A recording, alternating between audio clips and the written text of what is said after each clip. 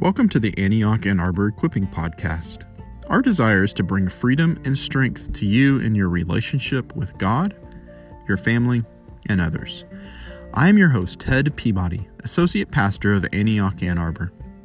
In each episode, I chat with someone who can give us insight and pass on their wisdom on our selected topic.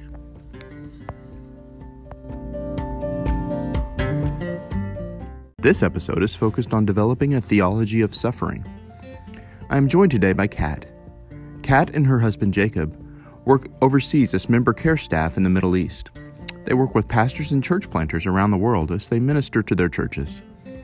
Kat has faced some emotionally difficult situations both through their work and in their personal lives. One of these situations was a frightening medical diagnosis a few years ago. Kat is going to share with us on what a theology of suffering looks like. Please stay tuned for the episode.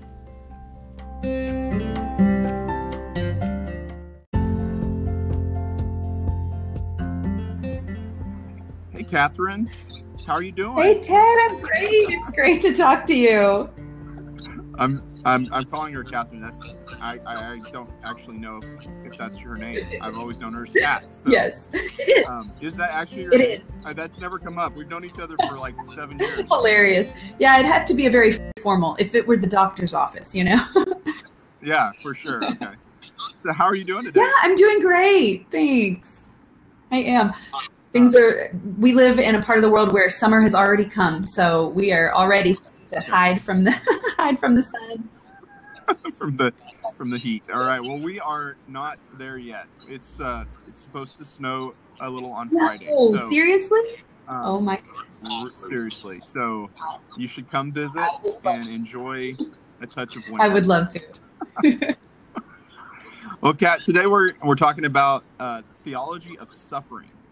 So I would like for you to just take us into your story a bit. First of all, the suffering that you've encountered personally, but also the suffering of the families that you work with around the world. Yeah. Great. Well, just to answer the personal part first, I'd say the biggest experience of suffering that I've had recently was a health diagnosis a few years ago. Just a few months after our family moved overseas, I started experiencing these weird symptoms that ended up with me seeing a neurologist and doing all kinds of medical tests that I'd never had before. And the hardest part for me was waiting for a diagnosis. You know, you have all these questions, possibilities, what might be wrong with me.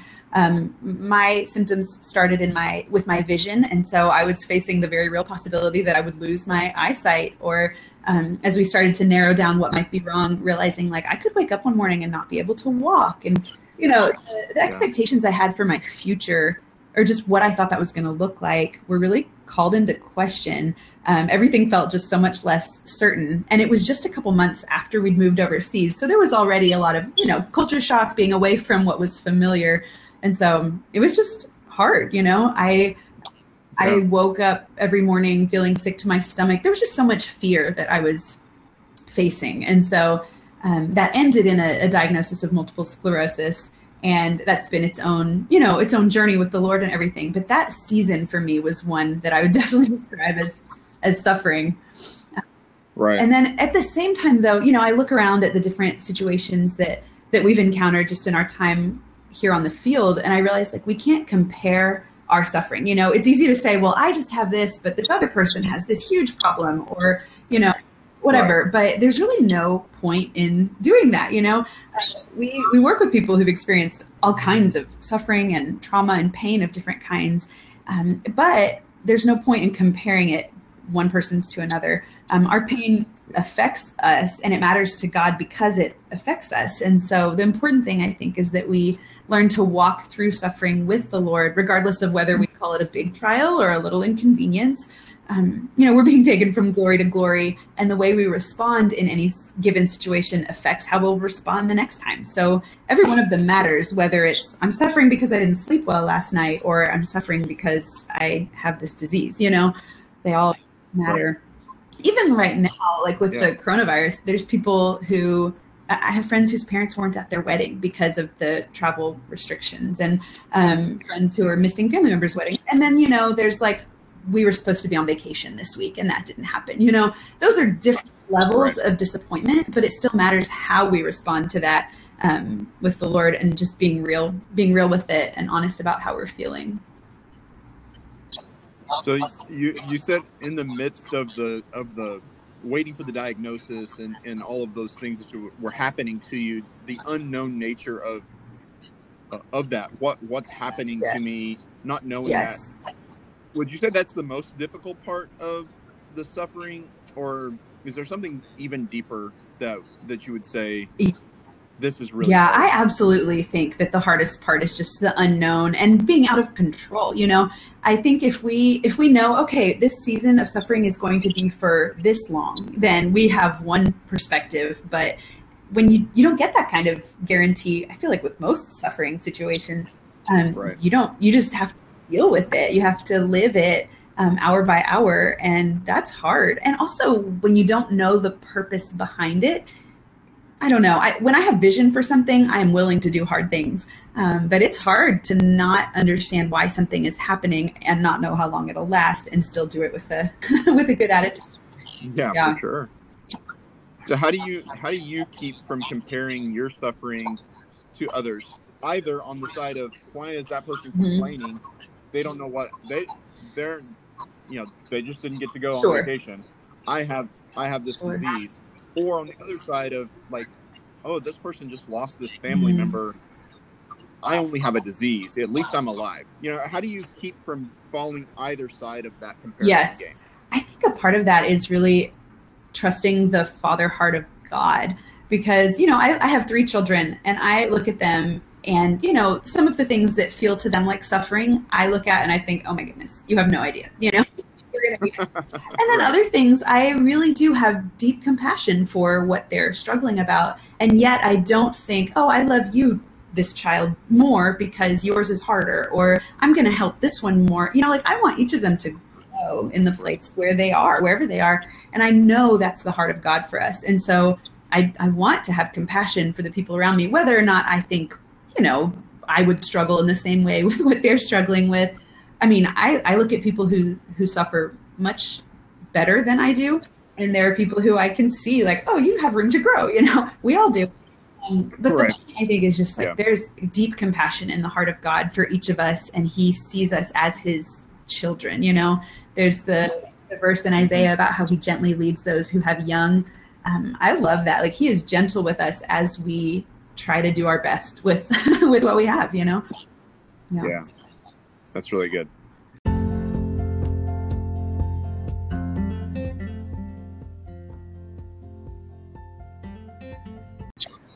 So I'm going to ask you a super easy question. Where is God in the midst of our suffering? It's a big question, but it is an easy one. He's with us. I think that is the sweetest thing for me about my own seasons of suffering, is really experiencing the presence of God with me as I suffer. As I was struggling with the questions about what my diagnosis would be and all of that fear, it really came down to the only safe place for me was the presence of God.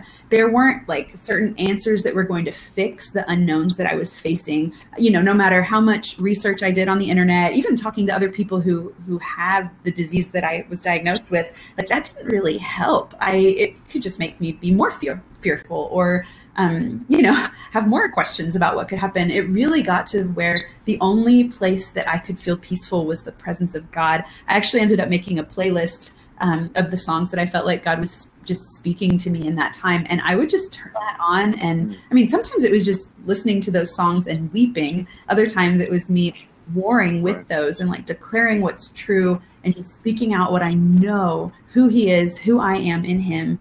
And I couldn't have made it through that time without the truth of God. And he was so near. And so even looking back, like, I'm still, I still have this disease, but I don't live in the same fear that I did in that season. And I mean, that was a sweet season, even though it was hard, because I really did feel like God was and he's always with us, but we feel that deep intimacy more in our places of desperation, and so, he is with us and like drawing us to himself. And yeah, I think that's a big part of why he allows us to suffer, is because he wants us to press in and need him. You know, there's whole books have been written on the subject of like why God allows suffering. And I have only read some of those books, but just as I was thinking about this today, there are a couple passages from the Bible that I was drawn to, and these are really ones that I cling to. Like in 1 Peter, it says not to think it strange, considering the trials which are to try us, as though some strange thing happens to you, but rejoice to the extent that you partake of Christ's sufferings, so that when his glory is revealed, you may also be glad with exceeding joy. I feel like that's God's heart. Like he is giving us, he's letting us suffer so that when his glory is revealed, we have greater joy, you know? And there's, I mean, there's, you know, you can look up all these verses about suffering. There really is fruit from it, you know. Paul in Philippians talking about counting all things lost for the excellence of knowing Christ, and like wanting to be in communion with him as a, like the fellowship of his sufferings. Like that phrase, I don't know, it can sound scary. Like, I don't know if I want to fellowship with him in his sufferings, but that's where Jesus is. And we want him. There's like nothing for us apart from him. And so there really is intimacy. And we experience his comfort, so that, I mean, we experience his comfort, and then we turn around and are able to give that to other people. If we didn't receive it, we would have nothing to give. So that's really good. I think one of the things you said that stood out to me was that in the midst of a relationship, the depth goes deeper when you're suffering. And I mean, I've seen that in my own marriage and in other friendships. Whenever you suffer through something together, you come out of it deeper connected. Intimacy has grown. And, you know, we talk about our relationship with Jesus being a relationship. I think that stood out to me, that your relationship with Jesus is just like your relationship with your husband. You're going to be deeper connected on the other side of this trial than you were. Absolutely. That's why it's a good thing he doesn't check with us before he gives us certain, you know, situations. It's like no one would do these things, but for sure we reap the fruit. It's a privilege, you know? No. Yeah. So this idea of evil being in the world, from your experience over the last few years of, you know, your personal stuff, seeing families that you're working with suffering, evil things happening, you know, why is that part of our world? So it maybe wouldn't be a conversation with me if I didn't reference a book that that I'm reading. We as a family have been reading through the Green Ember series recently, and it's about rabbits fighting for their home from these wolves that are ravaging their lands. But they talk about waiting for the mending. They use that phrase a lot. Like they remember what it was supposed to be like, and they're working towards the mending of their homeland.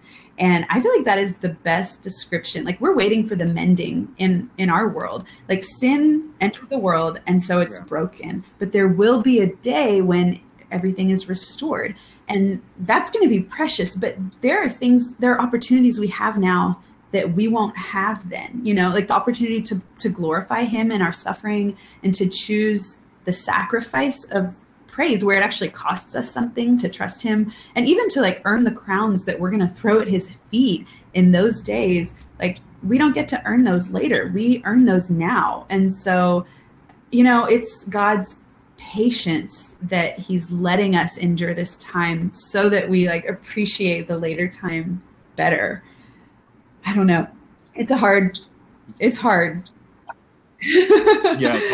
Yeah. I think it's not hard to have a conversation like this, but in the midst of the suffering, in the midst of seeing evil happening, then it's really hard. For sure.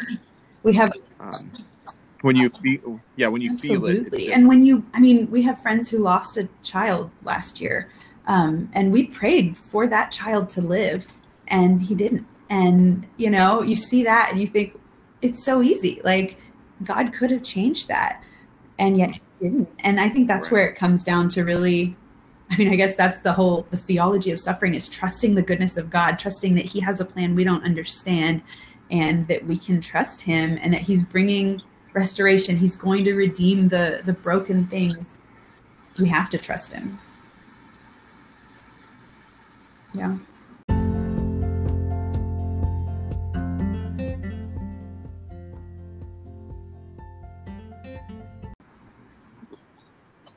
Okay, so last minutes together, I want us to get practical.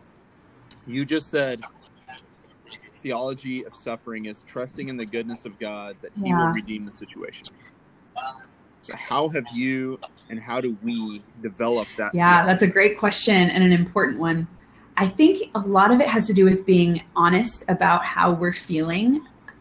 We as Christians tend to try to skip part of the process. We say, okay, we trust God. God is good. He works all things together for our good. Like, that is truth, but you have to get there honestly. And so I think a big part of getting there is just saying, okay, this stinks. I'm angry. I feel like whatever. I feel like you're not with me. I feel like you should have done this thing differently. Like, God knows what we're feeling. We have to be honest with Him. And it doesn't help to try to pretend or only feel what feels holy. I know you and Jody did the podcast about processing grief and loss with God recently. I feel like that's crucial. We have to do those things. We aren't going to make it. And then just reading His word, like, we have our opinions, our perspectives have to be shaped by what He says is true, or we won't be able to trust Him. We won't know Him.